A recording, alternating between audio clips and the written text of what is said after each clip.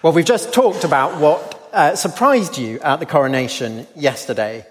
And slightly to my disappointment, there weren't any large surprises. For example, there was no confusion over who was king. I was rather hoping that they would get mixed up and that would help me at the beginning of my sermon. But no, it was really obvious who was king.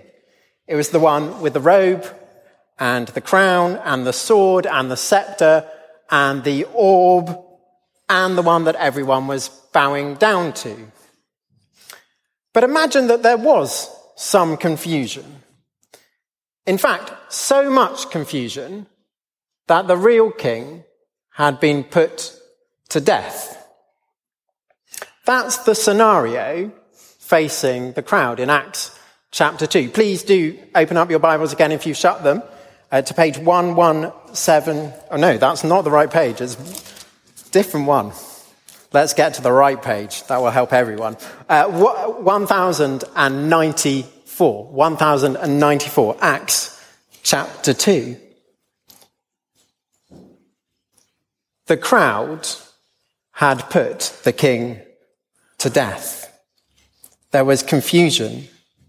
As the Archbishop of Canterbury said yesterday, in his sermon, Peter is talking about a king whose throne was a cross, whose crown was made of thorns, whose regalia were the wounds that pierced his body.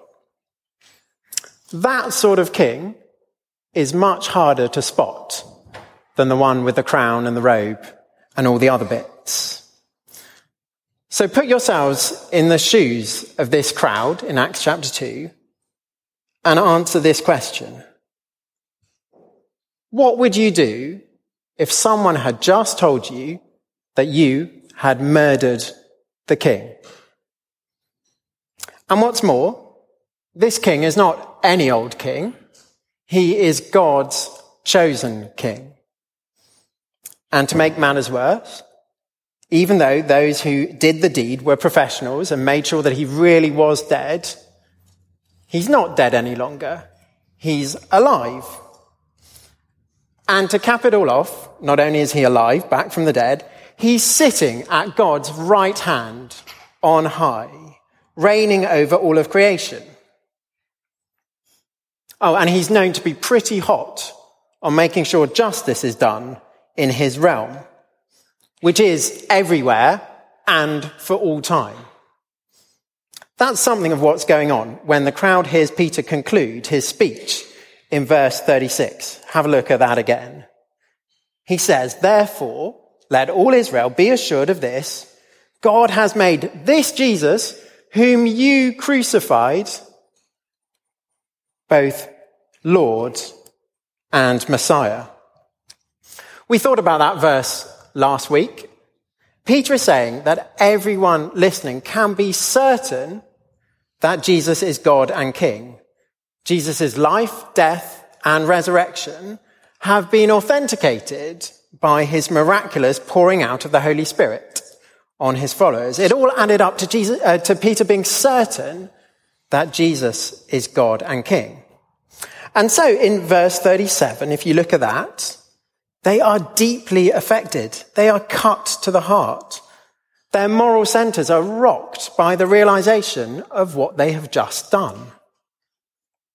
Now, Jesus is a force to be reckoned with, but I don't think it's just panic that's at work here. These were pious Jews who knew their scriptures, and they'd listened to Peter carefully too. Back in verses 17 to 21, back over the page, Peter had quoted from Joel chapter 2 in the Old Testament, where the prophet reports God's description of the last days. God says he will pour out his Spirit on all people. And the crowd had seen that happen before their very eyes earlier that morning.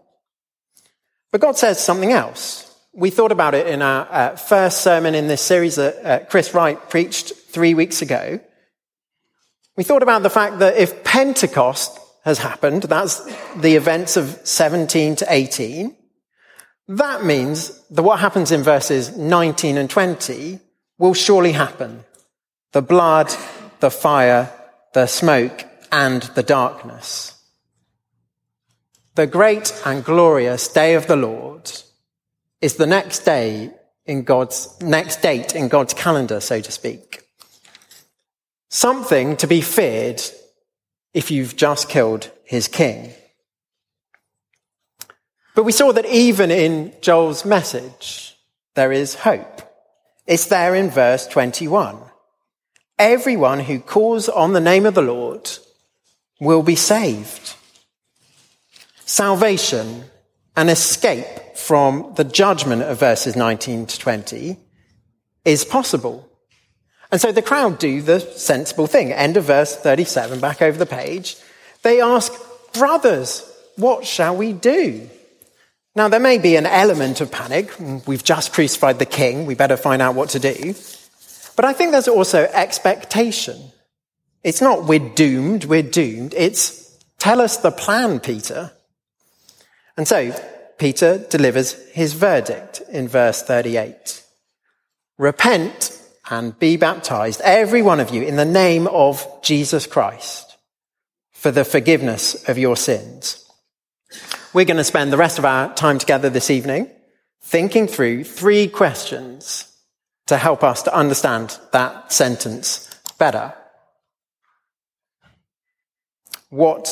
Firstly, what does it mean?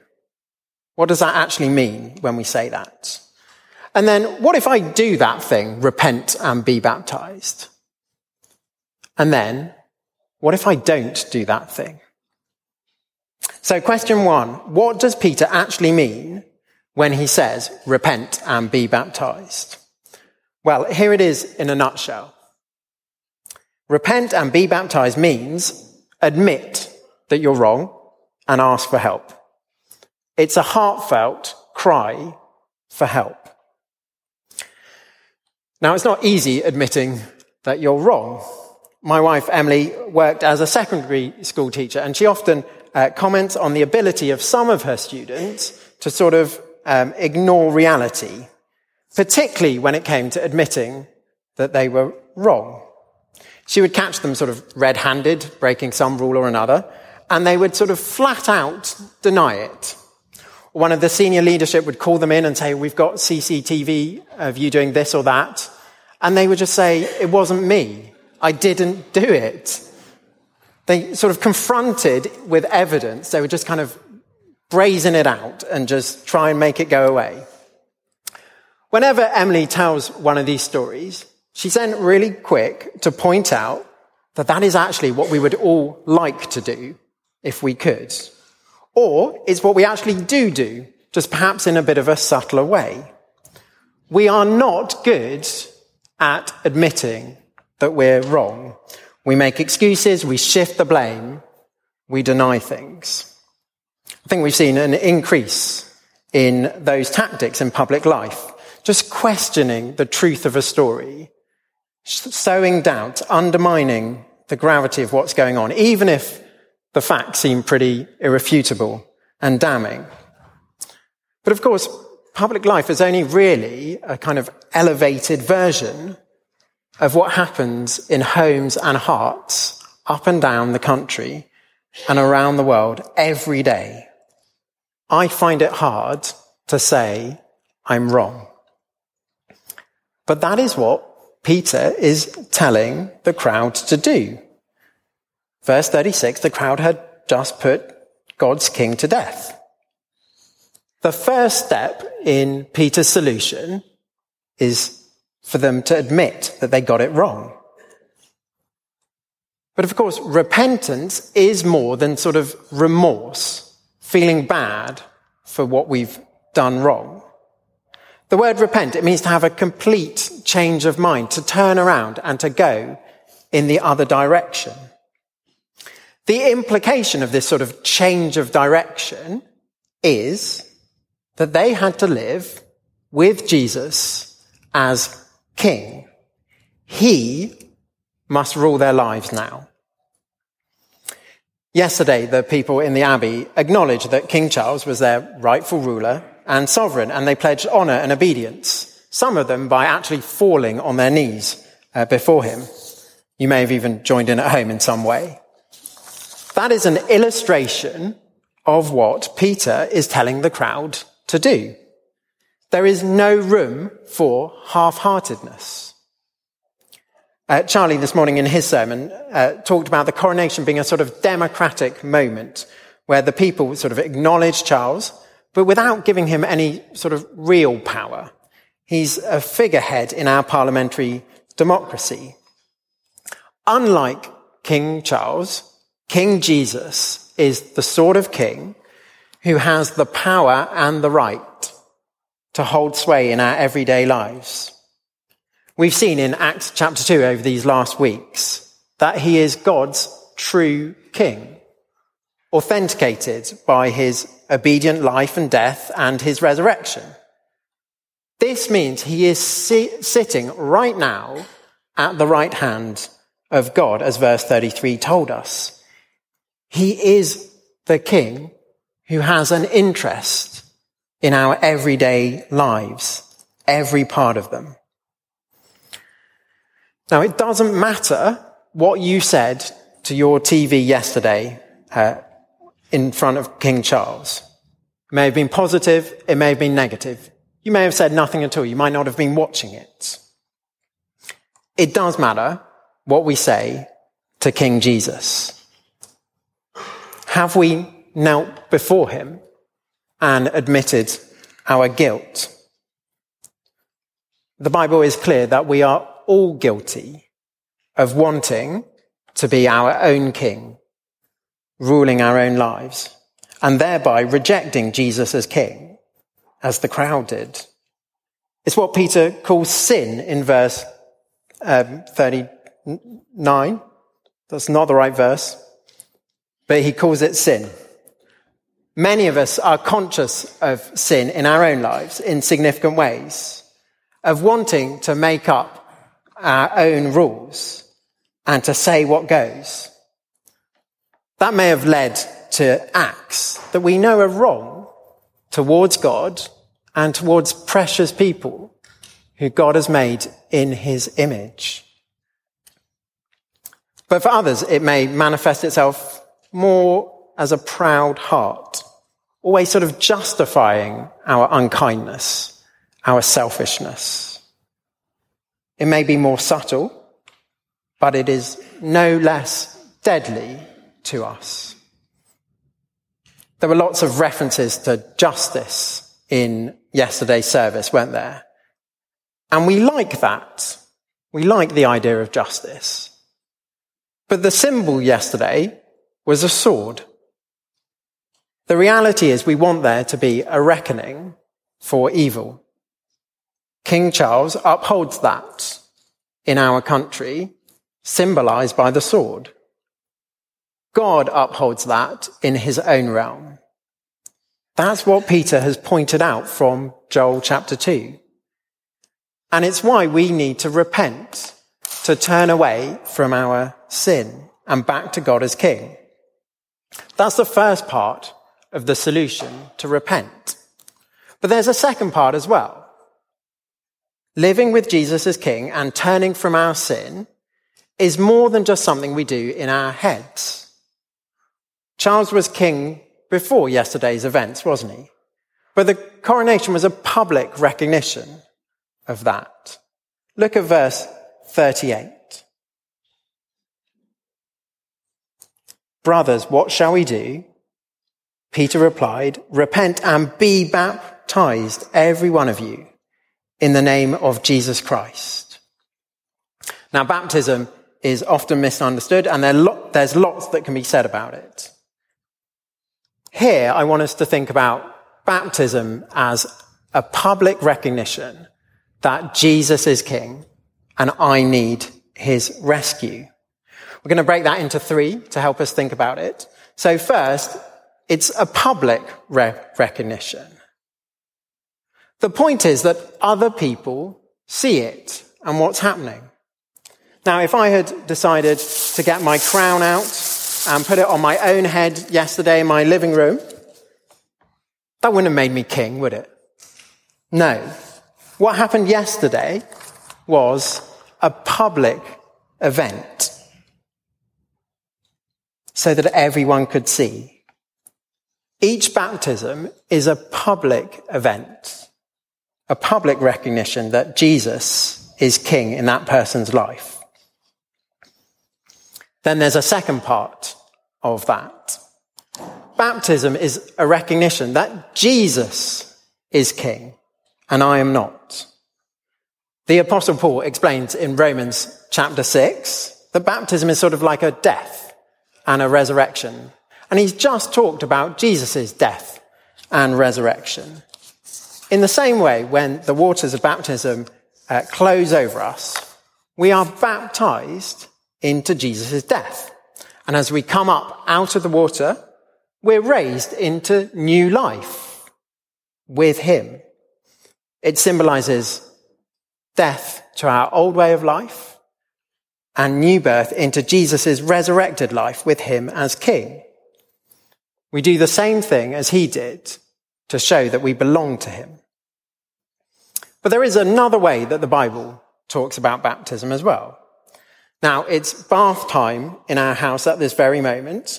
And for those of you here last week, you'll be pleased to know that my son has got his stacking pots back.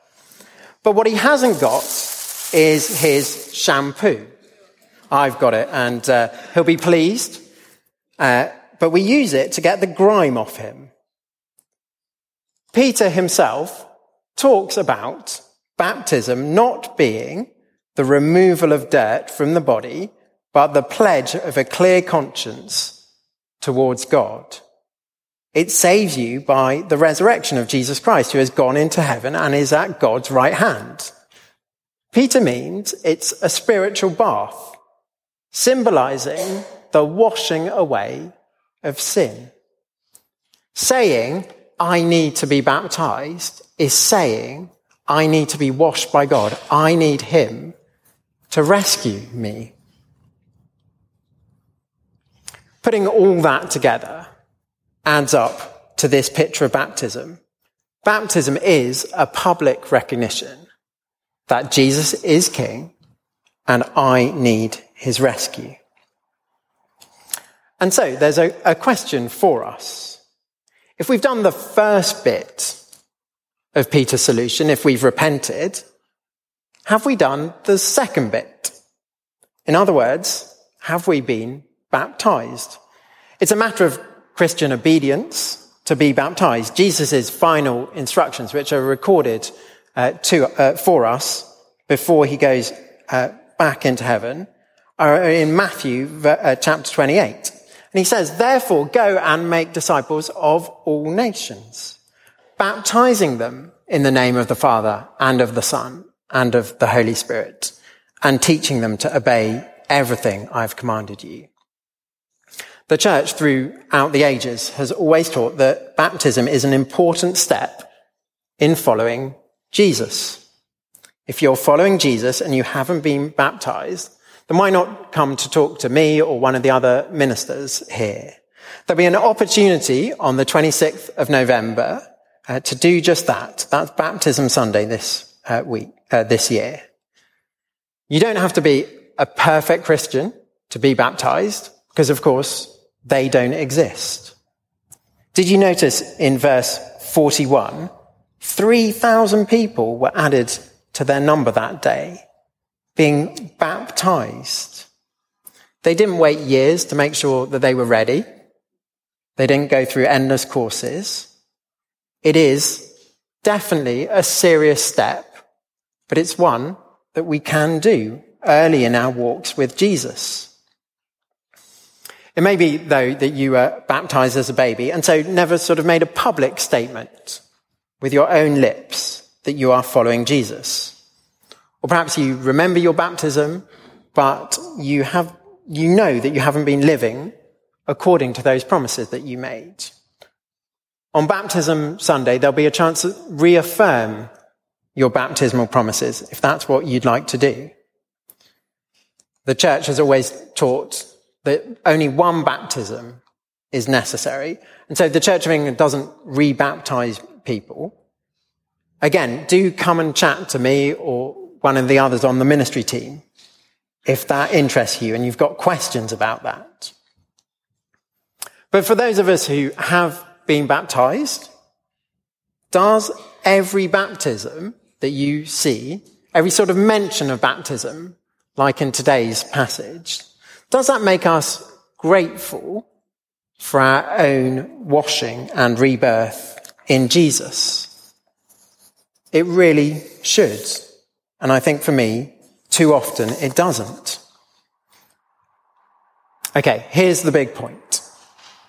Peter tells the crowd and us to repent, to turn around from our old ways of sin and to turn to Jesus and to be baptized, to show publicly our new allegiance to Jesus as King. That is the answer to what does it mean. Let's turn more briefly to the second question. What if I do those things? Well, the answer is I receive the greatest gift. My family love a good bargain, and they get a lot of pleasure, or we get a lot of pleasure, telling each other how well we've done and how good the bargain is. The better the bargain, the better the present, which amused and confused my wife, Emily, when we first got married.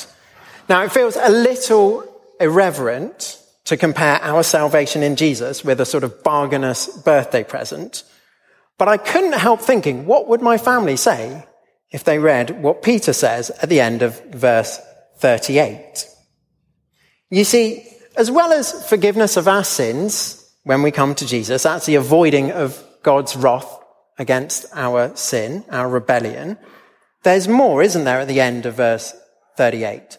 And you will receive the gift of the Holy Spirit. That is pretty incredible. If you were at the coronation prom yesterday or watched it on TV, you will have heard that Rico calculated that the regalia that Charles had yesterday was worth perhaps £1.3 billion. And yet the king was told that the Bible was worth far more than that, the most valuable thing that this world affords. A monumental and completely true claim. Here I want us to see that the gift that Jesus received when he sits on his throne far exceeds a paltry 1.3 billion worth of shiny stuff. Look back at verse 33 again. As he is exalted, Jesus receives the Holy Spirit, and then he pours him out on believers. So in verse 38, it is an incredible gift, an incredible privilege for us to be given the same gift as Jesus when he sat down on his throne. I take that privilege for granted all too often. There's so much that we could say about this privilege, about what the Spirit does in the lives of believers and in the church as a whole. The whole Christian life, of course, is one lived in the Spirit. Here, I think, he is the one who declares that salvation is completed, it's done, and who brings us into God's family. Let me explain briefly. Last week we saw that the Holy Spirit helps us to be certain about who Jesus is and what he did. When Jesus is anointed, it's a sign that he is who he says he is. He is the exalted Son of God and God's King. And so when Jesus gives the Spirit to his followers, it's a sign that we are who Jesus says we are. We are dearly beloved children, and we're forgiven sinners. The gift of the Spirit, which is given at the moment of repentance, it sort of confirms what repentance has secured and what baptism symbolizes. It confirms that we are part of God's family, the church. In faith, we pray that those who God would call would come to take up that gift held out in the promise that Peter talks about in verse 39. This is one of the places that convinces me, though I know not everyone would agree with me, that it is fitting and right to baptize infants of believers. When we do that, we're holding out the promises of God. Promises that one day we pray that the child will take up for themselves as the Lord our God calls them. So that is, what if I do these things? I receive the greatest gift. On top of forgiveness of sins, the Holy Spirit being poured out on me to remind me I am God's precious child, forgiven, wonderfully brought into his family. But what if I don't? The last question. Perhaps we could move on. The clicker seems to have stopped working. Thank you. What if I don't? Well, I bear the worst consequences. In some ways, it's just a pure matter of logic. If I don't have the Spirit, I'm not part of God's family. If I don't repent, then I don't have Jesus as King. And if I don't have Jesus as King, then the coming of the great and glorious day of the Lord will be bad news. To invert the words of verse 21, anyone who does not call on the name of the Lord will not be saved. It is a sober message of the worst consequences. There will be no forgiveness without repentance. Verse 38. Without repentance, I remain part of what verse 40 says is a corrupt generation. Peter wasn't only talking to the crowd in front of him. He's talking about every generation, every person who rejects Jesus as King, who nails him to that cross. There is no excuse. The promise is held out in verse 39. Verse 40, if you look at that, it says, with many other words, Peter warned them. He pleaded with them. He knew it was a matter of life and death. He still pleads with us today through these words recorded in Acts chapter 2. Please hear this message and repent and be baptized for the forgiveness of your sins. Now, we live in a society where it's generally viewed as unacceptable to sort of interrupt someone speaking up front like me, which is why we put on Christianity Explored, so that you can ask your questions, you can probe, you can object to things like the things I'm saying. We spent 7 weeks looking at the events that Peter has talked about in Acts chapter 2, events that Peter's friend Mark has recorded in his gospel.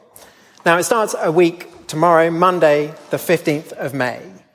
Come along and test out the claim that if you accept Jesus as God and King in repentance, you will gain the greatest gift. And if you don't, you will bear the worst consequences.